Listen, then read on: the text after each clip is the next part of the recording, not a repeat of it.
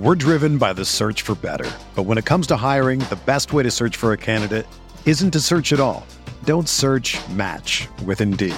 Indeed is your matching and hiring platform with over 350 million global monthly visitors, according to Indeed data, and a matching engine that helps you find quality candidates fast. Ditch the busy work. Use Indeed for scheduling, screening, and messaging so you can connect with candidates faster. Leveraging over 140 million qualifications and preferences every day, Indeed's matching engine is constantly learning from your preferences, so the more you use Indeed, the better it gets. Join more than 3.5 million businesses worldwide that use Indeed to hire great talent fast. And listeners of this show will get a $75 sponsored job credit to get your jobs more visibility at Indeed.com/Blue Wire. Just go to Indeed.com/Blue Wire right now and support our show by saying that you heard about Indeed on this podcast. That's Indeed.com/Blue Wire. Terms and conditions apply. Need to hire? You need Indeed.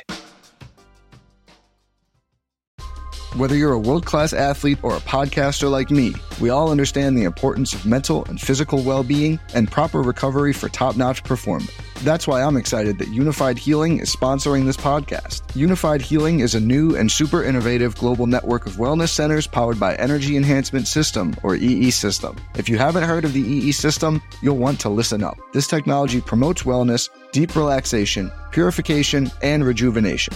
In hundreds of locations across the globe, access to a center is easy and affordable. Interested in experiencing the EE System technology for yourself? Go to unifiedhealing.com/Blue Wire to learn more and find a center near you. That's UNIFYDhealing.com/Blue Wire. No material or testimonials on the Unified Healing website are intended to be viewed as medical advice or a substitute for professional medical advice, diagnosis, or treatment. Always seek the advice of your physician or other qualified healthcare provider with any questions you may have regarding a medical condition or treatment and before undertaking a new healthcare regimen, including EE System. Good morning, Grinders. Welcome to the DFS pregame show here on Roto Grinders. I'm Jordan Cooper, a.k.a. Blender Ed, Blender HD, if you want to follow me there on Twitter.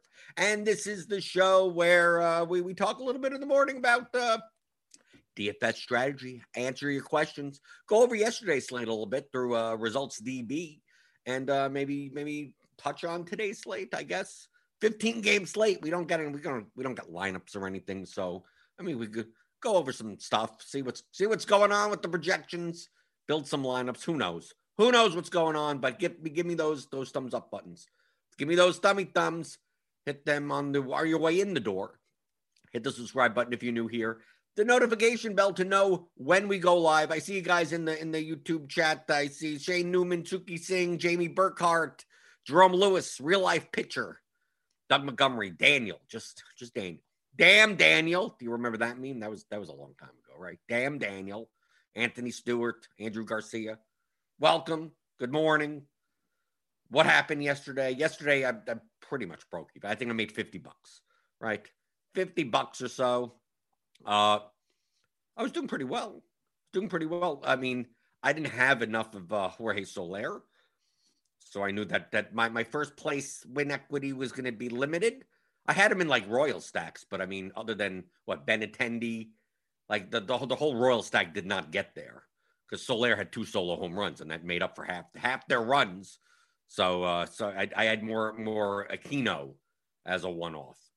Yesterday, I mean, I played 150 in the Super Knuckleball yesterday, which Head Chopper won. So Head Chopper won with the Cincinnati. Right, he won with the Cincinnati 4-man and then 4 one-offs, right? Right, something like that, right? Yeah, Votto, India, Farmer, Winker. Yeah, I had tons of Cincinnati. Yesterday, my main stacks were Cincinnati, Philadelphia, Washington, Detroit. Even though I played a ton of minor. You can see here I played 55% Mike Minor, but I also played like 20% Detroit stacks because it's one of those situations where Detroit, they projected really well and Minor projected really well. So that I consider those high variance spots. So I'm not going to just choose which side, right? Depending if I'm building like single entry lineup, sure. I went more with the Minor side in my single entry and 3 max lineups. But playing 150 lineups, I'll play a bunch of Mike Minor. I'll play a bunch of the Tigers. I hope one of them does well. I don't care which side it is, just one of them to do well. And Minor was the one. I mean, although the Tigers still scored some runs even when he was out of the game. But I played primarily, I mean, you can see here, like Ohtani, Minor. You can see a lot of other sharp players played a lot of Minor. Sammy Knoll, Larry Odo, Brick 75.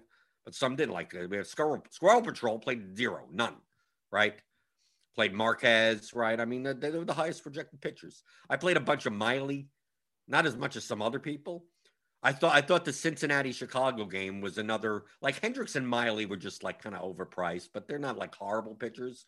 But I was playing a bunch of their bats also.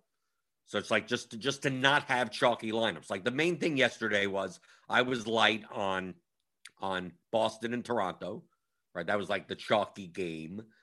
We could see here, even like Kiki Hernandez, 27%. Bichette, 25%. He hit a home run, though. Vlad, 24%. Devers, 19%. Springer, 14%. Semien, 13%. Duran, 13%. So I was more off, as you could see here, just with my exposures. They're in yellow. And you could see most sharp players. Other than, I mean, we get some a little chalkier lineups here from a Hubro, a little bit chalkier lineup from Royal Payne. But for the most part, the yellow, stay away, especially on a 7-game slate. I mean, the ownership condenses, quarter of the lineups have Bichette in it or Kiki Hernandez, those types of combinations. I mean, it's not like I had none. I mean, you can see here, still plenty of Devers. Still at Eloy. Eloy was 2,500. He's 2,500 today. You can see for the most part, other than like the Colts, most went under on the White Sox, right? No, Minor faced the White Sox yesterday. Right, okay. So who faced the Tiger? Pineda, that's who I'm talking about. Okay, that's who I was talking about. Yeah, I played a bunch of Pineda also, but not as much. But Pineda and the Tiger stacks, but Minor and the White Sox, right? I didn't play as much of the White Sox, but still played some. But I was mostly on, you could see here, Juan Soto, right? Jesse Winker, like basically Cincinnati, Philadelphia, Washington, like those type. Gregorius at shortstop instead. We could see across the board some green. I like comparing with other sharp 150 max players and see it's like, did I go in similar directions, similar constructions as other people did? Now, it doesn't mean that what other people did was wrong if they didn't, but just to see. I mean, my gauge yesterday was that Boston-Toronto was overowned. I mean, but raw point wise, they projected well. I get it. On a 7-game slate, why am I playing stacks that the whole stack combined is going to be 15 to 20% owned? And plus the pitchers, right? And they're going to contain Ohtani or Marquez. People got up to Garcia, I guess. I mean, I had some, but I mean, they were mostly, cheaper stacks, right? I had some Astros, but not enough. I played the Astros in once 3 max lineup. So that got me there. I got some like min cashes and some of the single entry 3 max stuff that helped me pseudo break even. I don't consider a $50 profit to be like, oh my God, I made $50. It's $50 on 1,500. So on the grand scheme of things, it's barely an ROI, but I'll take it. Hey, most days you'll lose money. So I'll take the $50 win. But we could see where the White Sox weren't as owned as we thought they would be. I mean, Eloy was, but like Vaughn was cheap also. Well, 11%. I guess that's okay, right? On a 7-game slate. The Twins weren't as highly owned. I knew Kepler would be, but like Josh Donaldson, 11%. So not like super duper, right? Because Devers was more owned at third base. I get it. It was a little bit more spread out than I thought. I knew Boston and Toronto would be up there, but I thought like Minnesota would catch them a little bit more. The White Sox would be a little bit more.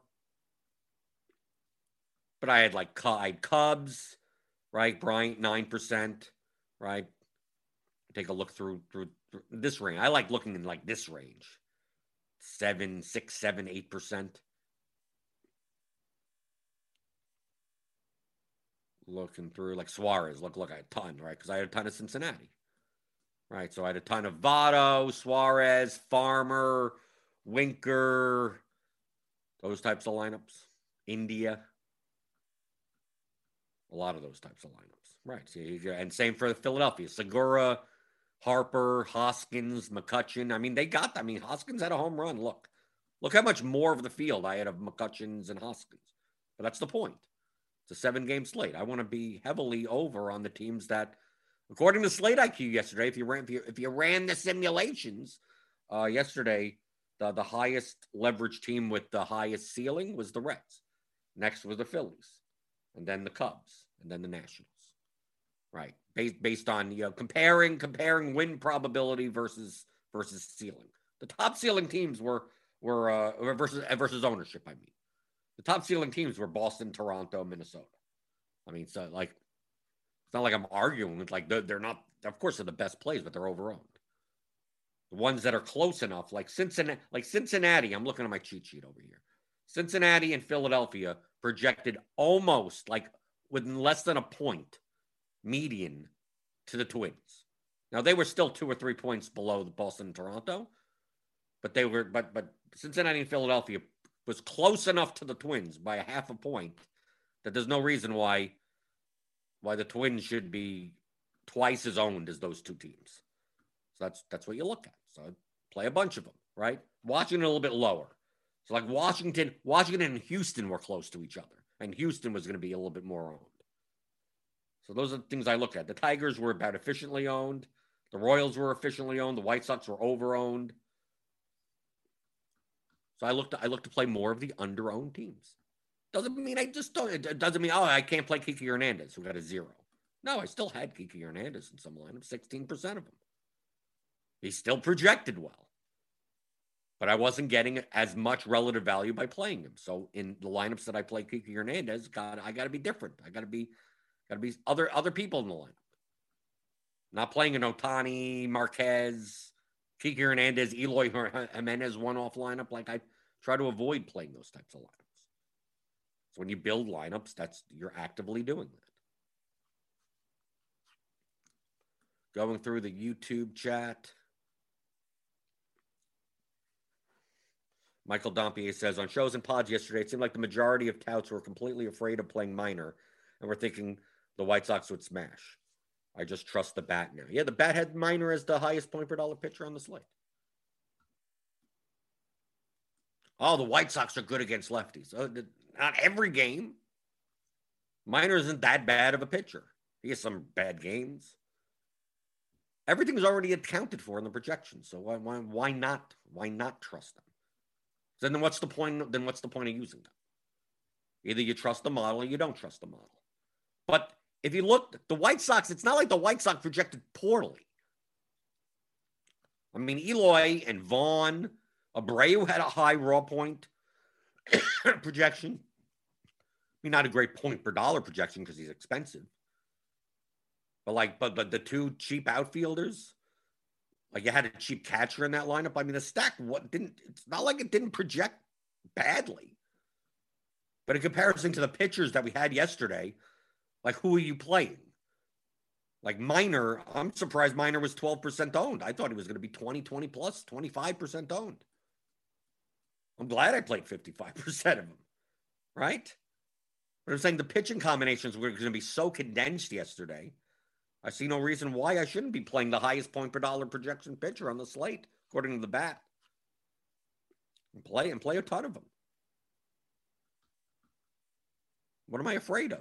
I trust the model. You trust the model, you play the model. There you go. Done. The only thing that was that a little bit upsetting is that Aquino was higher owned than I thought he was going to be. He was 13% owned. I know he's cheap. I just thought more lineups would have Eloy.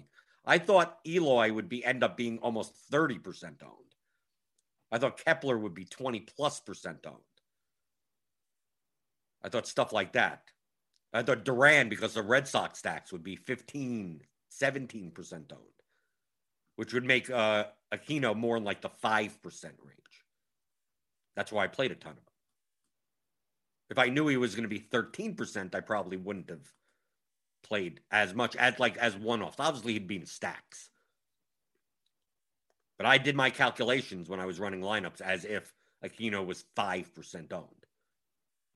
I mean, I still had plenty of leverage in the lineups anyway, because those lineups have minor, and I have minor projected for 20+% owned. Right, so it comes out of somewhere else.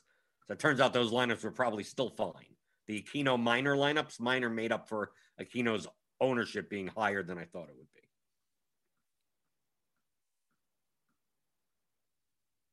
Trey Barrera, 10%. Wow. I thought the Nationals would be a little lower owned. Right? Soto was 11.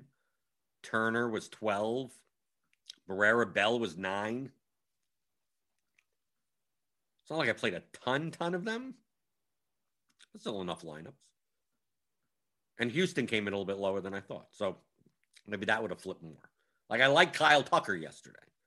But I didn't play. I played him in single entry 3-max in a Houston stack. Or a Houston 3-man. I just didn't get it. I didn't get a lot of them. I mean, a lot of sharp players played a bunch of Tucker. 14%, 3,400.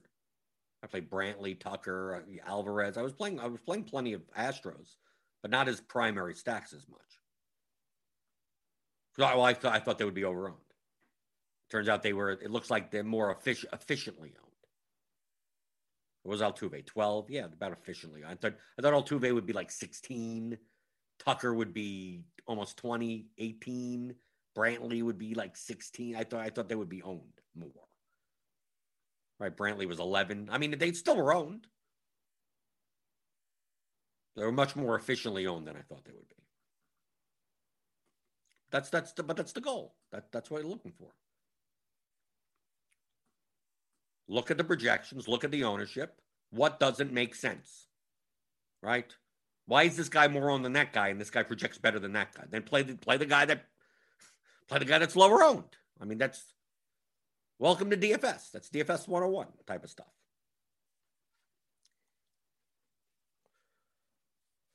JT Swacker, DFS was just legalized in your state. Well, how long has it been? What state the hell do you live in? Just legalized? Really? Was it Alabama, maybe? I don't know. What time should I fill up my lineups for a 6:10 slate? 6:05? I mean, you want as much of the information as possible, right? If you're building one lineup, I mean, how much time do you need to build one lineup?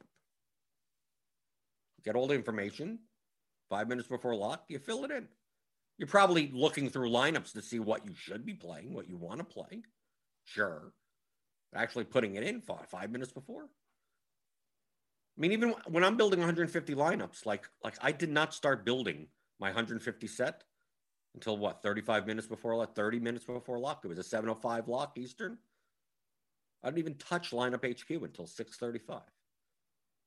We didn't even have the Colorado lineup. And it's not like I was playing really much Colorado anyway. You want all the information. I want the ownership to be updated. I want the player projections to be updated. Right? We get umpire data coming in. We get new weather data coming in. I don't want to be building lineups at 1 o'clock in the afternoon. Number one, you're not going to know what the hell the starting lineups are. Who knows? You're the Marlins with a 5-run total. Who knows what this lineup's going to be? Is Isan Diaz back? Does that happen? Is Marte back? What's going on here? We don't know. So how are you building lineups 7 hours before? You can't. Is Ryan Zimmerman playing today? Who knows? We don't know this. And what the actual lineup, this guy's going to bat first and that guy's going to bat last, right? We don't know. Is Bobby Dalbec in the order? Is Enrique Hernandez going to bat first or is he going to bat later in the lineup? Who knows? That's why I don't know why people start building lineups. Like why do you think we don't build lineups now? We don't have any. You want as much of the information as possible. You want to take advantage of the people that build lineups at 5 o'clock. Half the information isn't even out.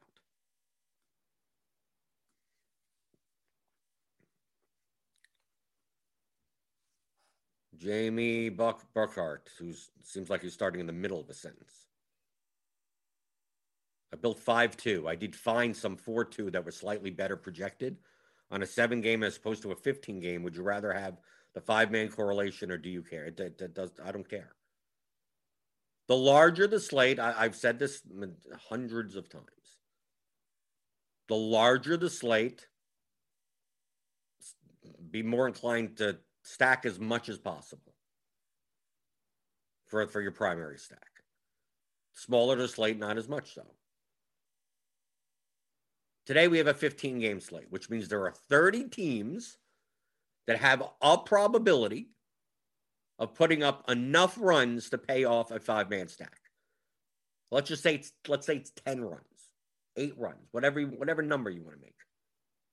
The team puts up 10 runs, most likely the 5-man stack of that team, obviously you have to get the right batters, pays off. Okay? If a team scores 10 runs. Now there's 30 teams today. So every team has a certain probability of scoring 10 runs. Now, obviously, the crappier teams have lower of a probability, but they have some probability. So add up all those probabilities, multiply them, whatever, of 30 different teams. And all you need is one of them, just one, to put up 10 or more runs. Now compare that to yesterday. There was a 7-game slate, so that's 14 teams. If one team puts up 10 plus runs, that 5-man stack typically pays off. And someone has it, right? And someone has it, no matter what the team is. But it's less likely because there's 14 teams, not 30 teams. 4-game slate, 8 teams. What's the likelihood of a 5-man stack paying off for any of the teams? Well, there's less likely. There's only 8 teams that could possibly put up 10 plus runs. It's much more likely on that slate that no team puts up 10 plus runs, which means no 5-man stack pays off, which means a 4-3-1 or a 4-2-1-1 or a 3-3-2 or some other type of lineup gains value. Now on a 15-game slate, one team puts up 15 runs, that's the winning stack, 5-man that, and you get the right one-offs, the 3-man, whatever, you're good. As long as you have that stack, you're good. Now, but there are 30 teams that could possibly do it. So that's the reason. And someone has every stack. So no matter what the hell it is, especially in large field, like someone will have it, right? Someone will have one of these, even if it's 1% owned, someone will have it most likely. So on a 15-game slate, on a 15-game slate in large field contest, I will not build a single on DraftKings. I won't build a single lineup that isn't a 5-man stack. Last night's slate, I didn't build all 5-man stacks. I built like 70% 5-man stacks. But I'm much more inclined to play 4-3-1s and 4-2-2s and those types of things. Probably still playing 4-man. I'm probably not doing 3-3-2s or anything, but you could. You could find lineups like that. You're going to find less of them. Depends on how much time you have to find lineups that you want. Or get a whole bunch of lineups and eliminate the ones you don't want, right? Those types. You could do it the other way. But that's the thing. Just the larger the slate, the more teams that they have a shot at putting up so many runs that a 5-man stack pays off. Less teams, less probability. Doesn't mean it could be a 3-game slate and one team puts up 27 runs. It could, yes. There's only 6 teams on the slate that could happen. It could happen. It's just less likely because there's less teams.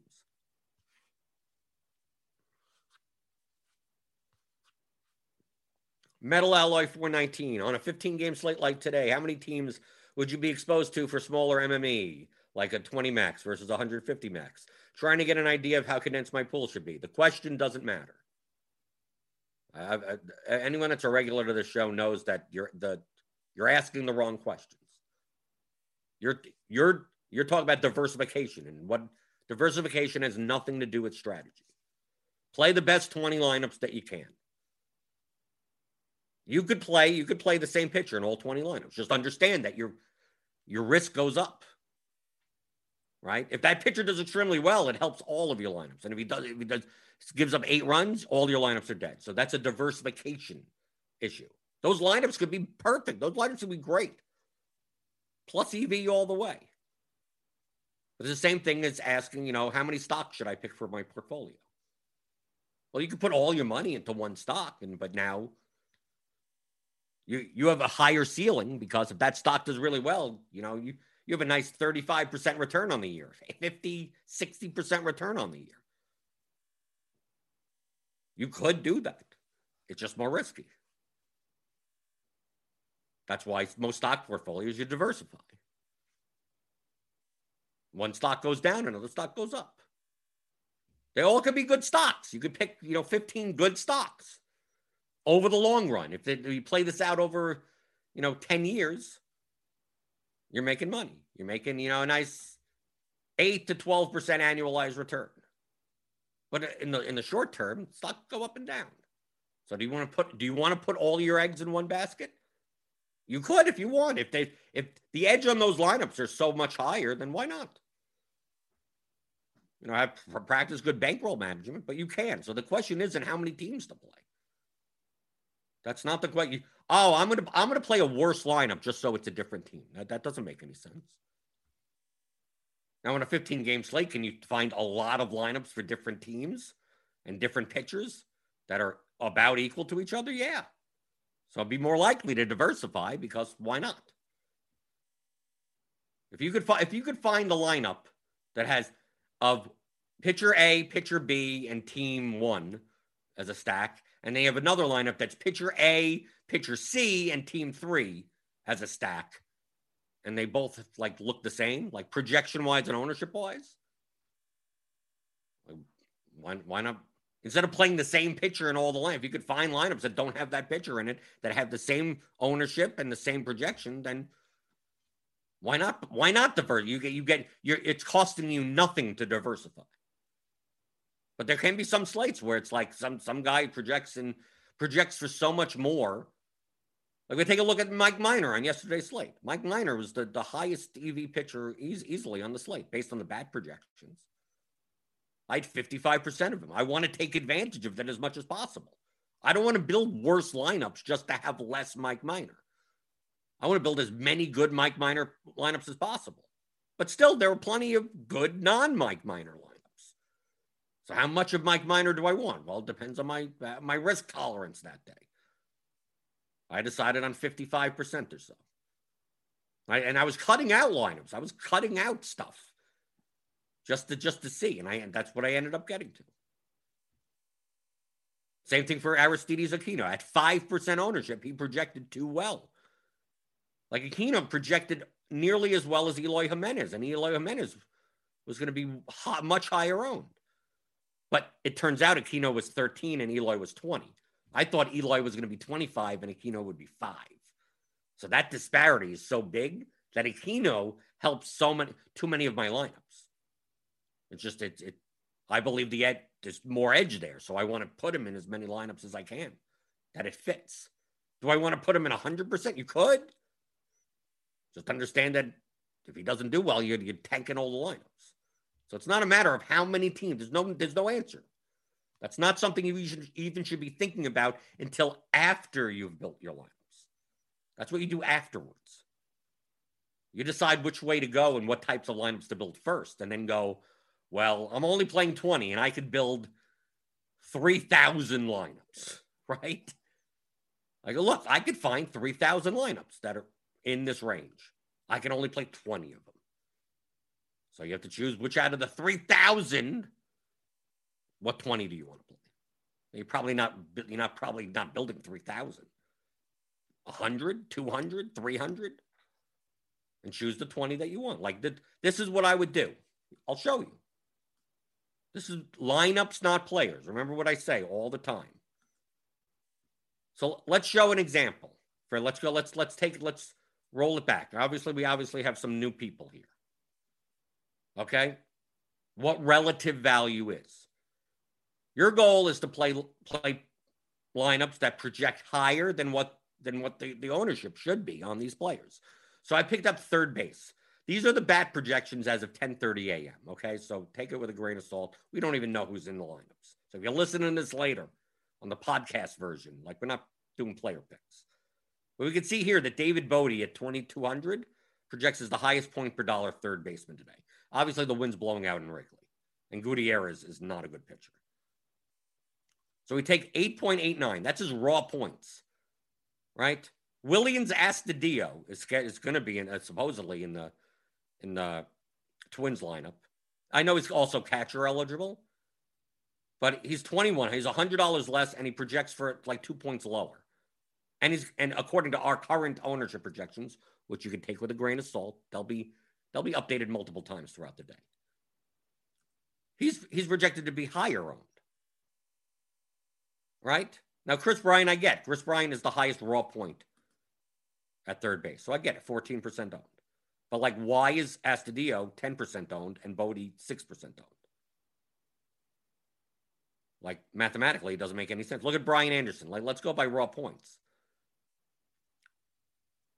Brian Anderson and Josh Donaldson. So Brian Anderson is actually $800 cheaper, yet projects for more points than Josh Donaldson. We have it 16% owned. Anderson is 1% owned. So if 16% of the field is playing Donaldson, like this, you should be playing Brian Anderson. You should be Eugenio Suarez. He projects for 0.07 less than Donaldson, but he's 16 times less owned, right? 16 versus 1, right? Look at Devers. Well, lefty. But look, the difference between Donaldson and Devers is marginal. What? 0.16. But the ownership is 16-2. So it's more beneficial to play Devers. It's more beneficial to play Bodie versus Donaldson. It's more beneficial to probably play Arenado even, right down here, because look at the Turner, then play Donaldson. Anderson more than Anderson. He projects higher. That's a gimme. Probably better to play Ramirez, even though he's more expensive. Like, Donaldson should not be 16% owned. He would be over-owned. Which means I'd be less inclined. You don't get as much value playing him in lineups. You would get negative leverage. Can you play Donaldson in lineups for raw points? In lineups that are already low on? Sure. But for the most part, that's what you're trying to do in DFS.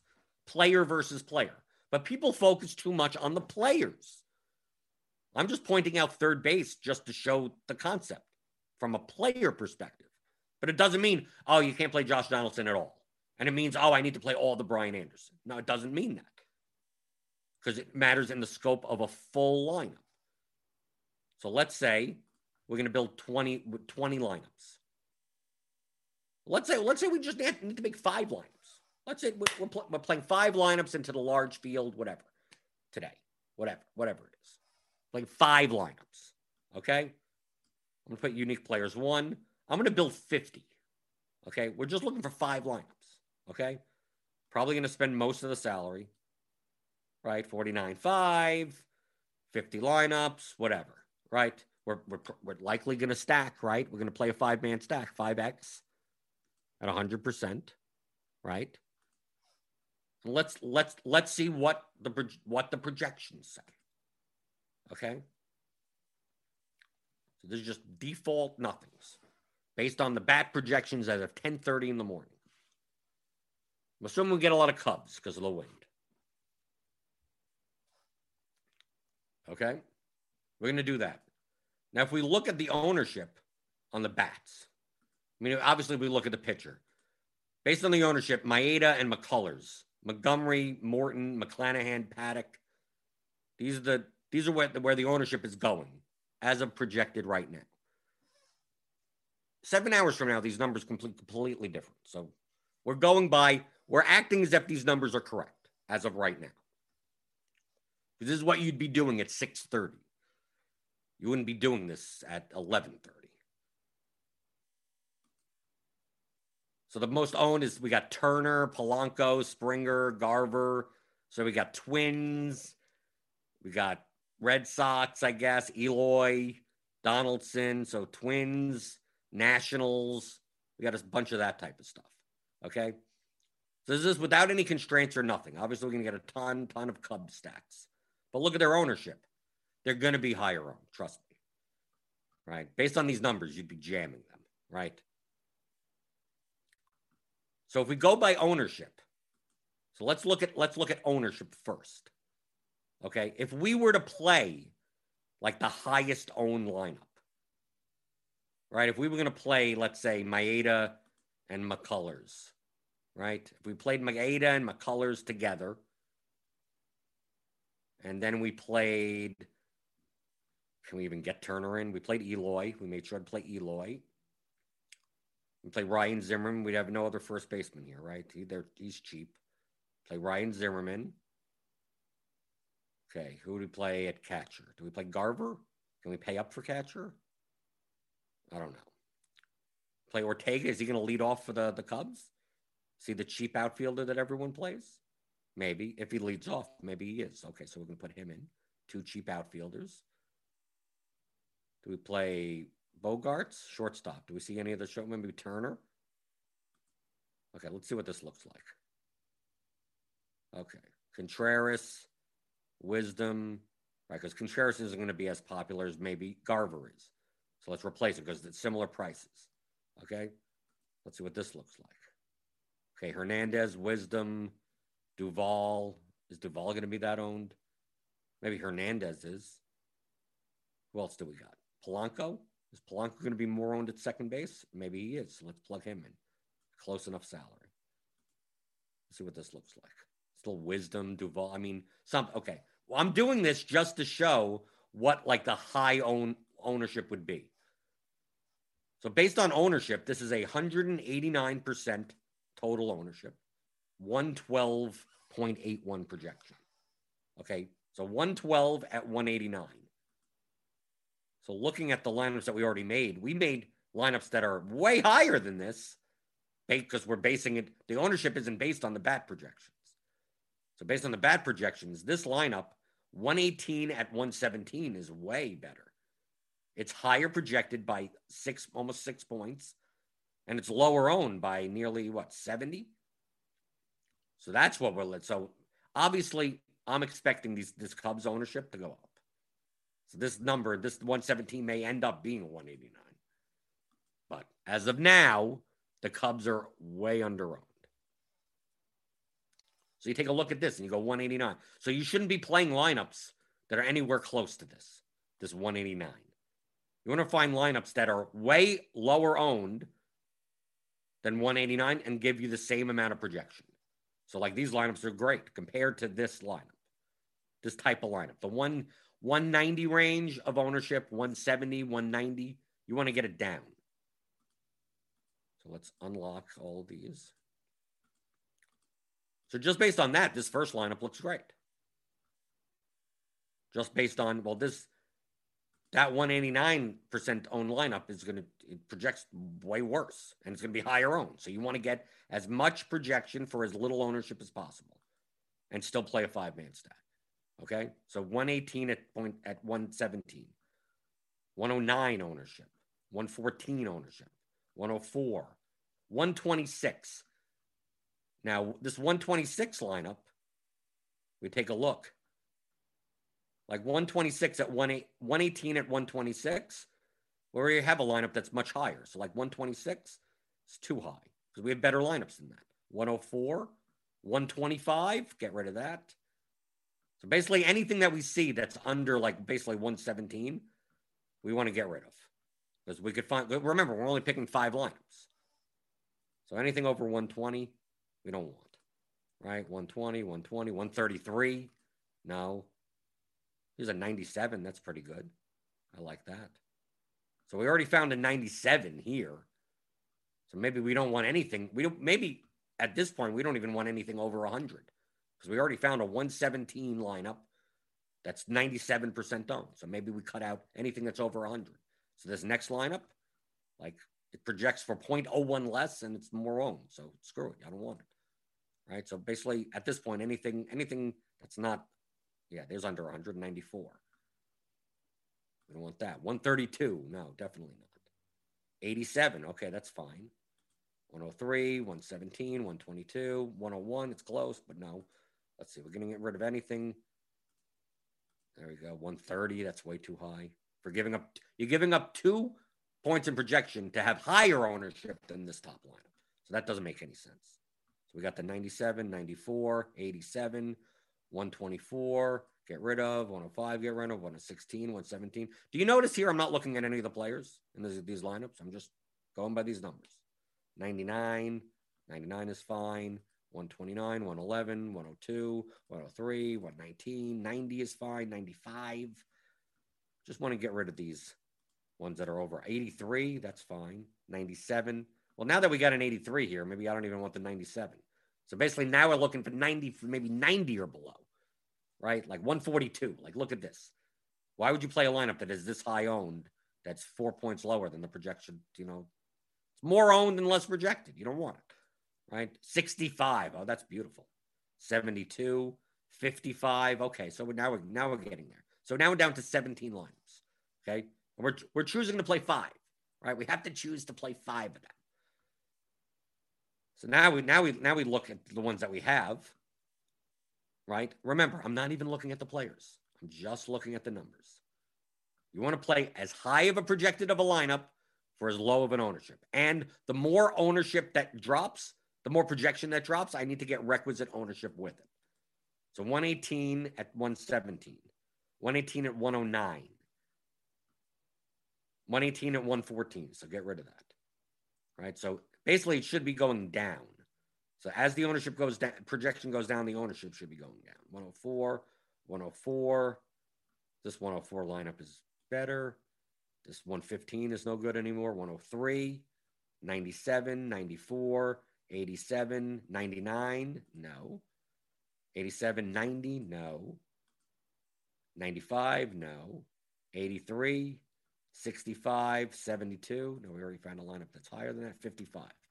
Now we're down to 10 lineups. Down to 10. Okay. And we could see here a stack summary. It's pretty much mostly. It's 6 Chicago stacks, 2 Miami, 1 Cincinnati, 1 Milwaukee. Now, because you're playing 5 lineups, maybe you don't want to play all 5 of them being Cub stacks. Maybe you want 3 Cub stacks. Okay? So now we're getting into diversification. Now we're talking about we've already highlighted, we've narrowed it down to lineups that have the right numbers that we're willing to play. Now it comes into do what now out of these 10 are not bad, right? They get requisite ownership drop. Maybe even this top lineup isn't as good as this lineup, right? Drop even a little bit more ownership. I mean, like the difference in projection. And we want to get rid of a Cubs lineup, right? Because we don't want to play 5 Cubs lineups just from a diversification standpoint, right? So we get rid of that one. Let's see, 109 versus 104. You're dropping just a little, right? 104, 103, right? Maybe get rid of this top one also. Getting a little bit more ownership. I guess it doesn't matter. Bo Bichette, Paddock, Maeda. I guess it really doesn't matter. They're close enough. Take the one that's a little bit less owned, maybe, just slightly. Okay, so get rid of this Cubs one.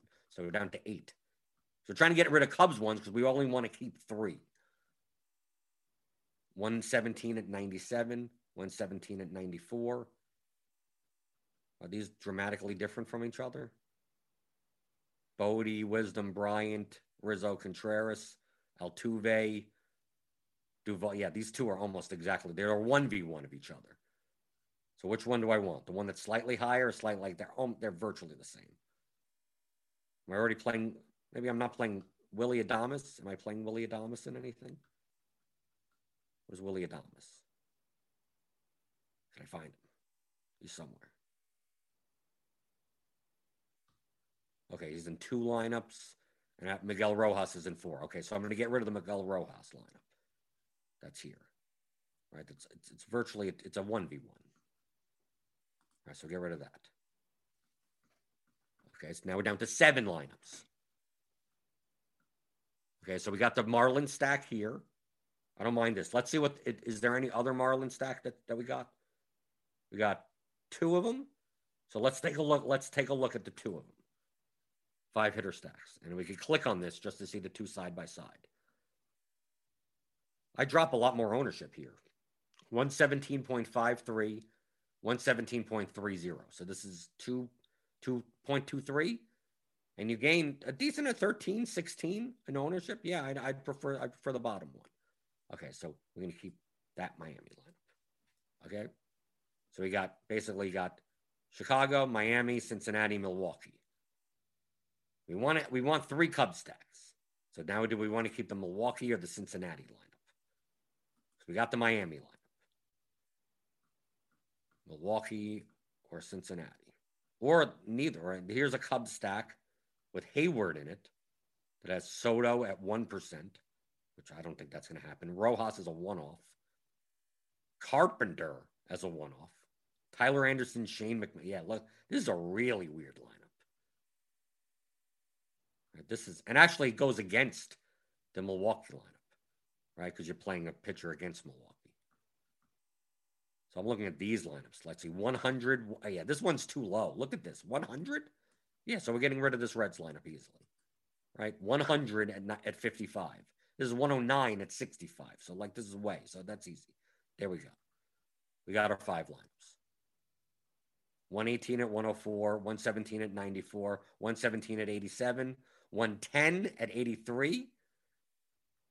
Because once you stop playing the Cubs, the projection starts going down. 109 at 65. But these are low enough owned. You probably find a little bit. If you built more lineups, you'd probably find maybe a little bit better than these. If you're playing 5. I'm just showing this very short process, but shows the mindset.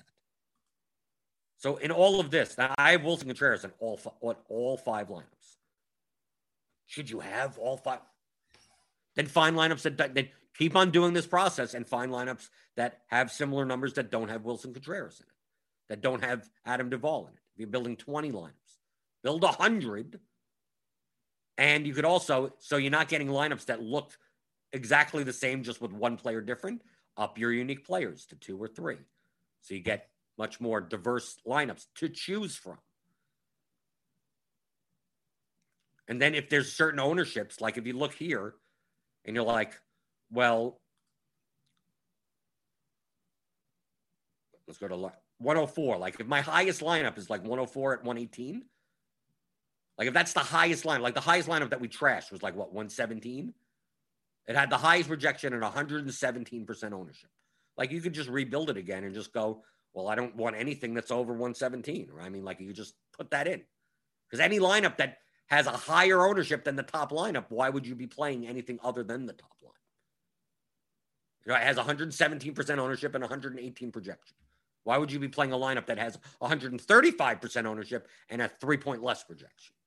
Like, no, obviously that first lineup is better than it. You want to find lineups that as the projection goes down, the ownership goes down with it. You get relative ownership for the amount of projection. Now imagine doing that for 20 lineups. Imagine doing that for 150 lineups. Like that's what it is. So throughout that entire process that I just showed you, I didn't mention like who's a good play, who's a bad play. The numbers are the numbers. It's already, everything is already in the model. It's already everything. Well, how about his lefty splits? It's already in there. Well, how about the ballpark? Righties in this ballpark, it's already in there. Oh, but it's a good umpire. It's already in there. Oh, the wind's blowing out or blowing in or whatever. It's already in there. All that stuff is in there. Oh, in the past month, it's already in there. And anything that you can mention that is measurable is already in there. It's already been done for you. That's what these numbers are. Floor, ceiling, median. Projected ownership. And if you don't agree with something, then change the number. Fine. Feel free to, I don't trust the model and I'm going to change it. I think Eloy should be 10.7%. Okay, then do that. And then still build lineups with that number. That's what I'll do. I'll change the ownership. That's why I said these Cubs are not going to be this low owned. Right? You change the ownership to these Cubs and Ortega at 20 and Bryant at 20 and Rizzo at 15 and Contreras at 18. I mean, then those lineups become over-owned. Then we do that process and we go, well, we could find lineups without Cubs in it that project half as owned. We should be playing those lineups, right? You may not be playing any Cubs lineups in 5 lineups. You may fade them completely just based on the ownership. But based on the bat projections, if this is the owner, if this ends up being the ownership, I'm going to be playing tons of Cubs. They raw point projected better than a lot of other players, and they're less owned. There you go. I trust the model. I do it. That's how you build lineups. I'm not concerned on is JT Realmuto going to hit a home run off a Fed. It's the range of outcomes is already in there.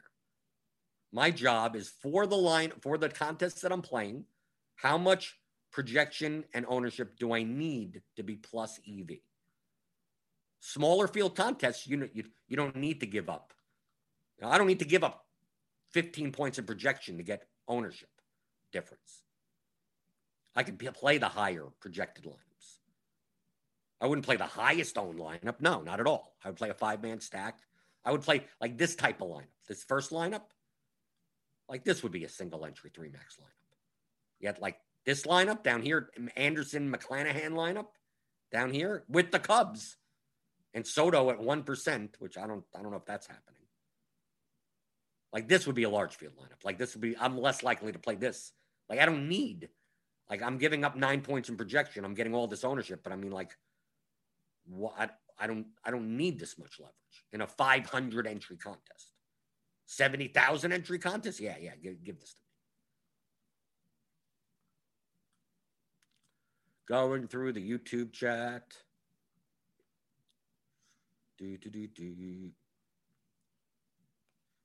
Why is Adam Duvall projecting so high? I don't know. They're playing. The Marlins have a 5-run total, and they're playing in Baltimore against Spencer Watkins, who's not a good pitcher.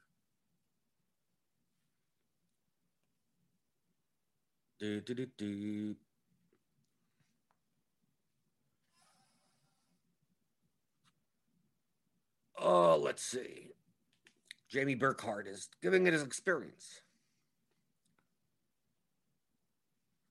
Apparently, Jamie is using this type of method and is doing well.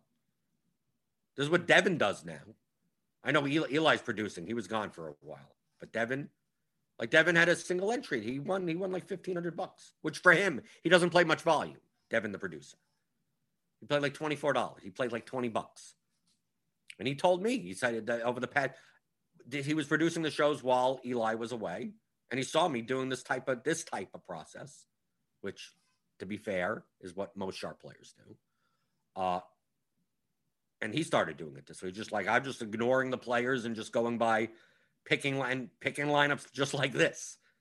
And he won. He's been doing well. Because everything's in there. Do you trust the model? And if you don't trust the model, sure, then feel free to dive into anything you want and try to put things together. Your goal is not to predict the future. It's just to build lineups that have a higher probability of being profitable than what lineups that other people are playing. And based on this model, Josh Donaldson should not be as high owned as he should be based on these projections. But like I said, I think by the time we get to lock, these Cubs are going to be twice as owned. If it's a Wrigley win game, once everyone understands it's a Wrigley win game and these projections start coming up around the industry, the Cubs are going to be higher. The Marlins may be even higher. Like some of these teams may be higher on. People pay attention to the bat, right? This is Derek Hardy's projections. People pay attention, so it doesn't go unnoticed. Minor didn't pay enough attention yesterday, right? Minor was 12% owned. I thought he would be like 22% owned. But it still makes a difference. Some other places, maybe it's only 6% owned. So it has some amount of influence.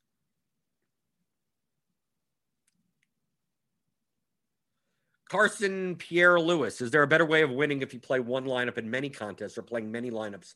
Or is this does not matter? You're describing diversification. Like if you play 5 single entry contests, you're playing the $12, the $3, the $5. Most of these contests are correlated to one another. So if you're playing the $12 single entry and the $5 single entry and the $20 3-max and the $25 single entry, if your lineup comes in first, it most likely comes in first in all of them. If your lineup comes in 300th, it most likely comes in 300th in all of them. So you're putting yourself in a situation where it's the same thing. If I'm going to play the same pitcher in all my lineups. Yeah, if he does well, all your lineups are here. And if he does badly, all your lineups are there. And if he does okay, all your lineups are here. So it's the same thing by playing the same lineup into 5 single entry contests. It's just higher variance. It's just high. I prefer to play different lineups into them to reduce the variance. Because I could find plus EV lineups that are close to one another, especially in baseball. Why am I'm going to play a 5-3 lineup that projects nearly slightly better than 100 other lineups and just play that same one into 5 contests? I could find a lineup that's like, even if it's a 1v1, my goal is to just win one of them. I don't care. I'd rather have 5 shots to win one of them than 1 shot to win 5 of them at once. But mathematically, if your lineup, the EV of a lineup is independent. So if we replayed this slate out, if you just played one lineup into 5 different single entry contests, when you win, you'll win 5 times the amount of money. When I win only one of those, but I'll win more often. So if we played this out over 100,000 times, by the end of it, me and you have the same amount of money. It ends up coming out to the same. We played the same exact lineups. So it just comes down to your graph on that path of 100,000 of playing one lineup into 5 different contests, single entry contests. Your graph would look like this. It would go down, down, down, down, down, down, down. Very big spike. Down, down, down, down, down, down, down. Big spike. Down, down, down, down, down, down. Big spike. Like you would have a long period of down, down, down, down, and your spike would be like 5 times as high. My graph would look down. The down wouldn't be as steep. It would be much narrower down. Down, down, down, down, and the spikes would be littler. Down, down, down, down, down, down, little spike. Then little spike. But my spikes would come 5 times more often than yours. But they would be 5 times lower of a spike. So mathematically, it ends up at the end of it coming out to the same thing. So does it matter? No, it doesn't. But of course, what's the sample size we're dealing with? After 100,000, we're about even. Well, that's like 17 lifetimes. So I mean, like along the way, like you only have so many slates that you're going to play in your life. So the question is, which one do you want more?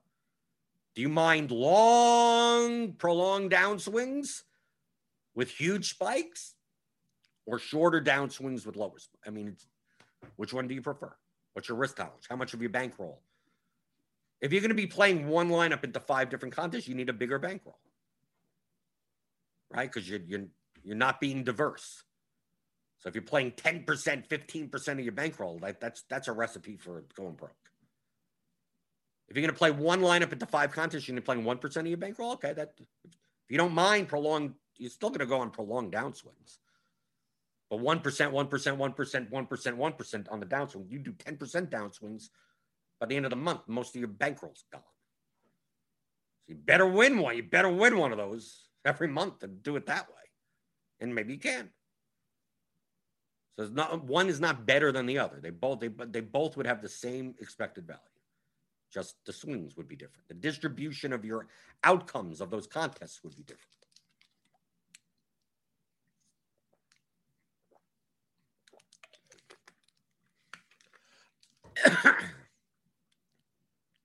Metal Alloy 419, my confusion stemmed from an older tutorial video where you went over lineup HQ and started by deselecting all the players and then individually adding back players and teams that you want. You could do that also.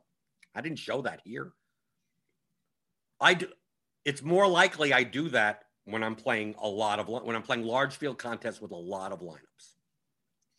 In this example, I was only going to play 5 lineups. The likelihood, like for instance, we go to a team, who's the highest owned pitcher today or whatever? McCullers against who? Who is it? Seattle. Like we go to Seattle, the likelihood of me getting Mitch Haniger in lineups is low. He projects poorly against, obviously a good pitcher. I mean, it's just raw. Like he may not show, like if I were to build 10 lineups, Haniger comes nowhere close to it just by mathematics, right? So like when we did that experiment, when we just showed, I'm building 50 lineups and I want 5 of them. Like I don't have to have any worry that Haniger is going to be in the lineup, right? So there's no reason for me to exclude him.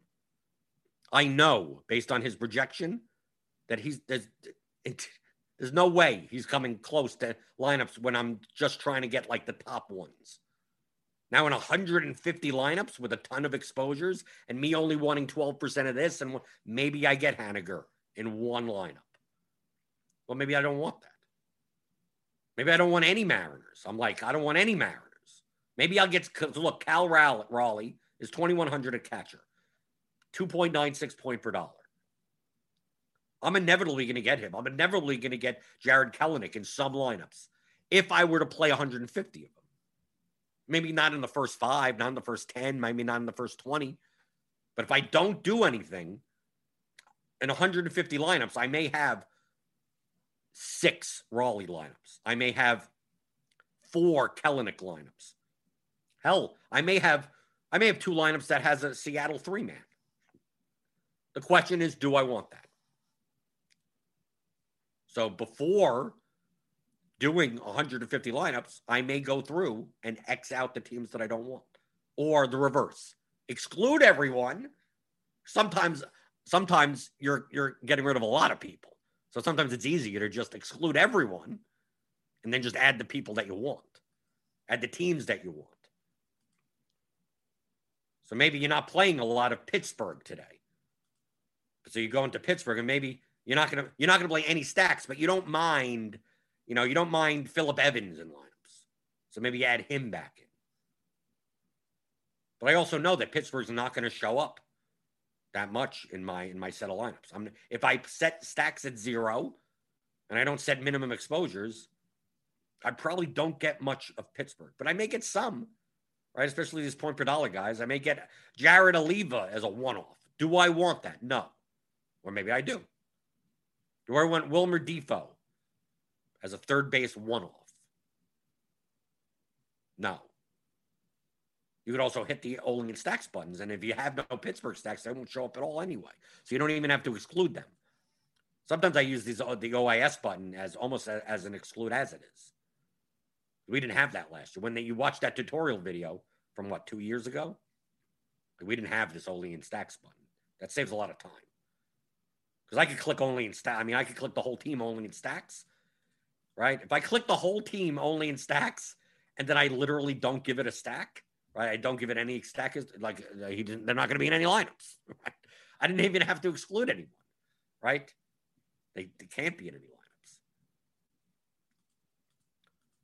But yeah, excluding everyone and putting them back in. I'm just putting back who's going to be in my player pool. But I could go through this. I mean, when you get experience, I could look at the projections and know what's going to come. Before I pressed the build button, I knew I was going to get Cub stacks. I knew I was going to get Marlin stacks. I know what I'm going to get. I could see what the point per dollar projections, and I could look at the stacks projection page, right? I could see here point per dollar wise, Cubs, Marlins, Reds. I may get some Pirates, Rangers. I mean, I could see what's going to start jamming into lineups. I'm going to see raw points, right? I'm going to see some Blue Jays for raw points, Red Sox for raw points. I already know that. So you could go through and say, let me put in the projections and let me build 150 lineups, 300 lineups and see what shows up. I skip that process now. I don't need to see what shows up. I have enough. I know how the math works out. I'm going to get a ton of this, ton of that, ton of whatever. I know I'm not going to get Seattle Mariners in many lineups. Do I need to exclude them? Probably not. But if I do see that I'm getting Kelenic in one lineup, then just get rid of him. Unless that's what I want. So yeah, you could exclude, include. But once you get more experience, a lot of times you don't even need to do that. I think you need to do that. I think more in football than in baseball. Baseball, everyone gets the same type of opportunities. Even if you're the ninth hitter, someone get one swing, hit a home run. But sometimes if you're like, I'm stacking this team, and you start getting, fourth wide receivers, and you're like, why am I playing so much of the fifth wide receiver for the Bears or something? Because it fits in your stack time, and then you start getting rid of people, right? Why do I have the fourth wide receiver from the Raiders as a one-off in some random lineup at 0.1% owned?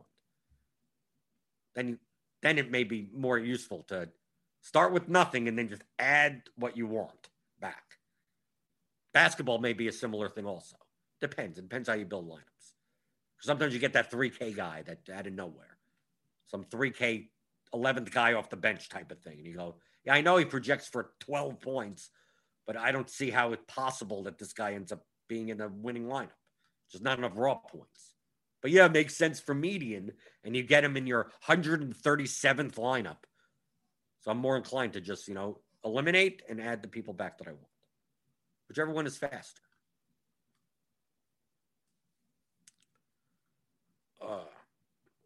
Steve Josephson. Getting back to my question earlier, Blender. I know Cardi puts a lot into the bat. Can I trust the plate IQ projections just as much? It doesn't have as many variables as Cardi's projections. You have to trust something. The plate IQ projections are better than your head. Any projections are going to be better than your head. Build your own model. Most sharp players have their own model, or they aggregate other models. Like maybe they take the bat projections and you weigh that 20% against what they already do. You can do that. But you need to have something. Some way of taking all the players that are playing today, weighing in all those variables, and coming up with a number. Once you get to the number, then all you're doing is building lineups. So whatever process you have to make that number, do that. And if you trust that, then that's the number. The number's the number. So like I said, if you want to use the plate IQ projections, they're going to be way better than your head. The plate IQ projections are likely better. Like I could build a rudimentary model in a week, probably. A rudimentary one. And it would be nowhere near as good as what the plate IQ projections are. I mean, nowhere, not even close. I mean, it wouldn't be nowhere close to the bat, but it would be nowhere close to the plate IQ projections. Now, I could also spend probably a couple of months and build a model that's about as good as the plate IQ projections. So how much time am I going to spend? Why don't I just use the plate IQ projections?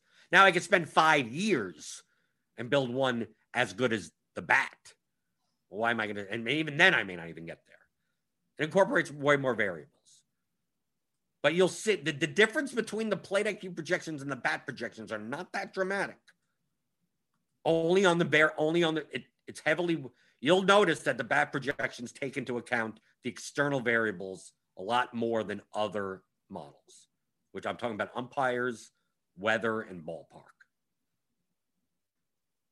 Play IQ projections don't as much, but neither do a lot of other around the industry. So typically the biggest difference is going to be like when there's a Wrigley win game or cores, the bat typically projects cores higher than other models. It projects the win games higher than other models. Right. So those types of factors end up being a little bit more weighed. But for the most part, you're not going to get, a dramatic difference between teams that project well in plate IQ project well in the bat. The scope of how well they project, but of course, we're dealing with a margin of like, look how similar the points are. Look, we're trying, and one swing of the bat could be the difference of like 18 points. So the differences of what? If we I'll even show. Let's show right now. Here are the bat projections. Can I load this up in another window and switch over? Okay, so let's switch over to plate IQ projections.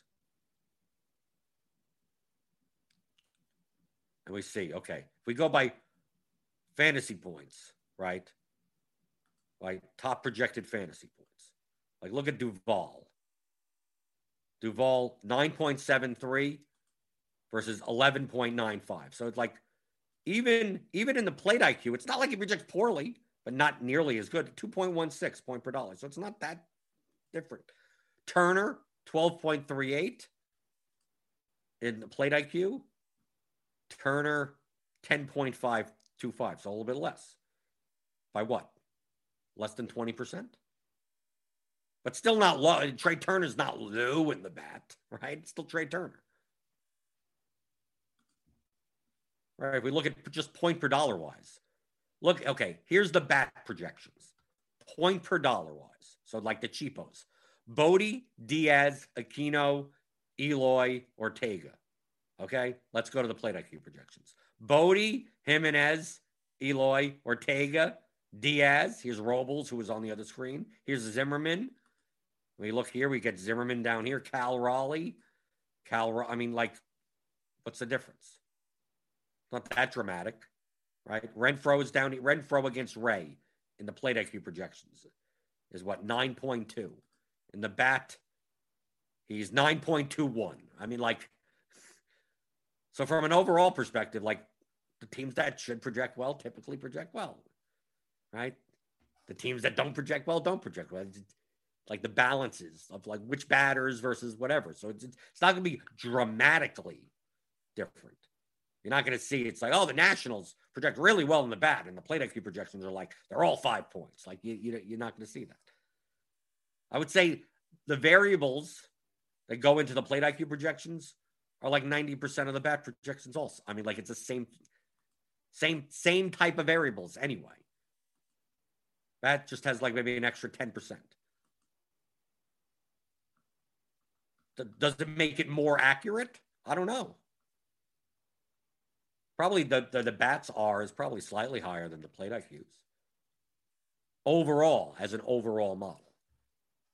Doesn't mean certain players on certain days can't go above or below. You're weighing it over a much longer sample size. But you need something. If you're using the plate IQ projections, it's taking all those variables and putting it into a number. That's all you need. Once you got that, once you got the numbers, then you do what I just showed you before, and you build lineups.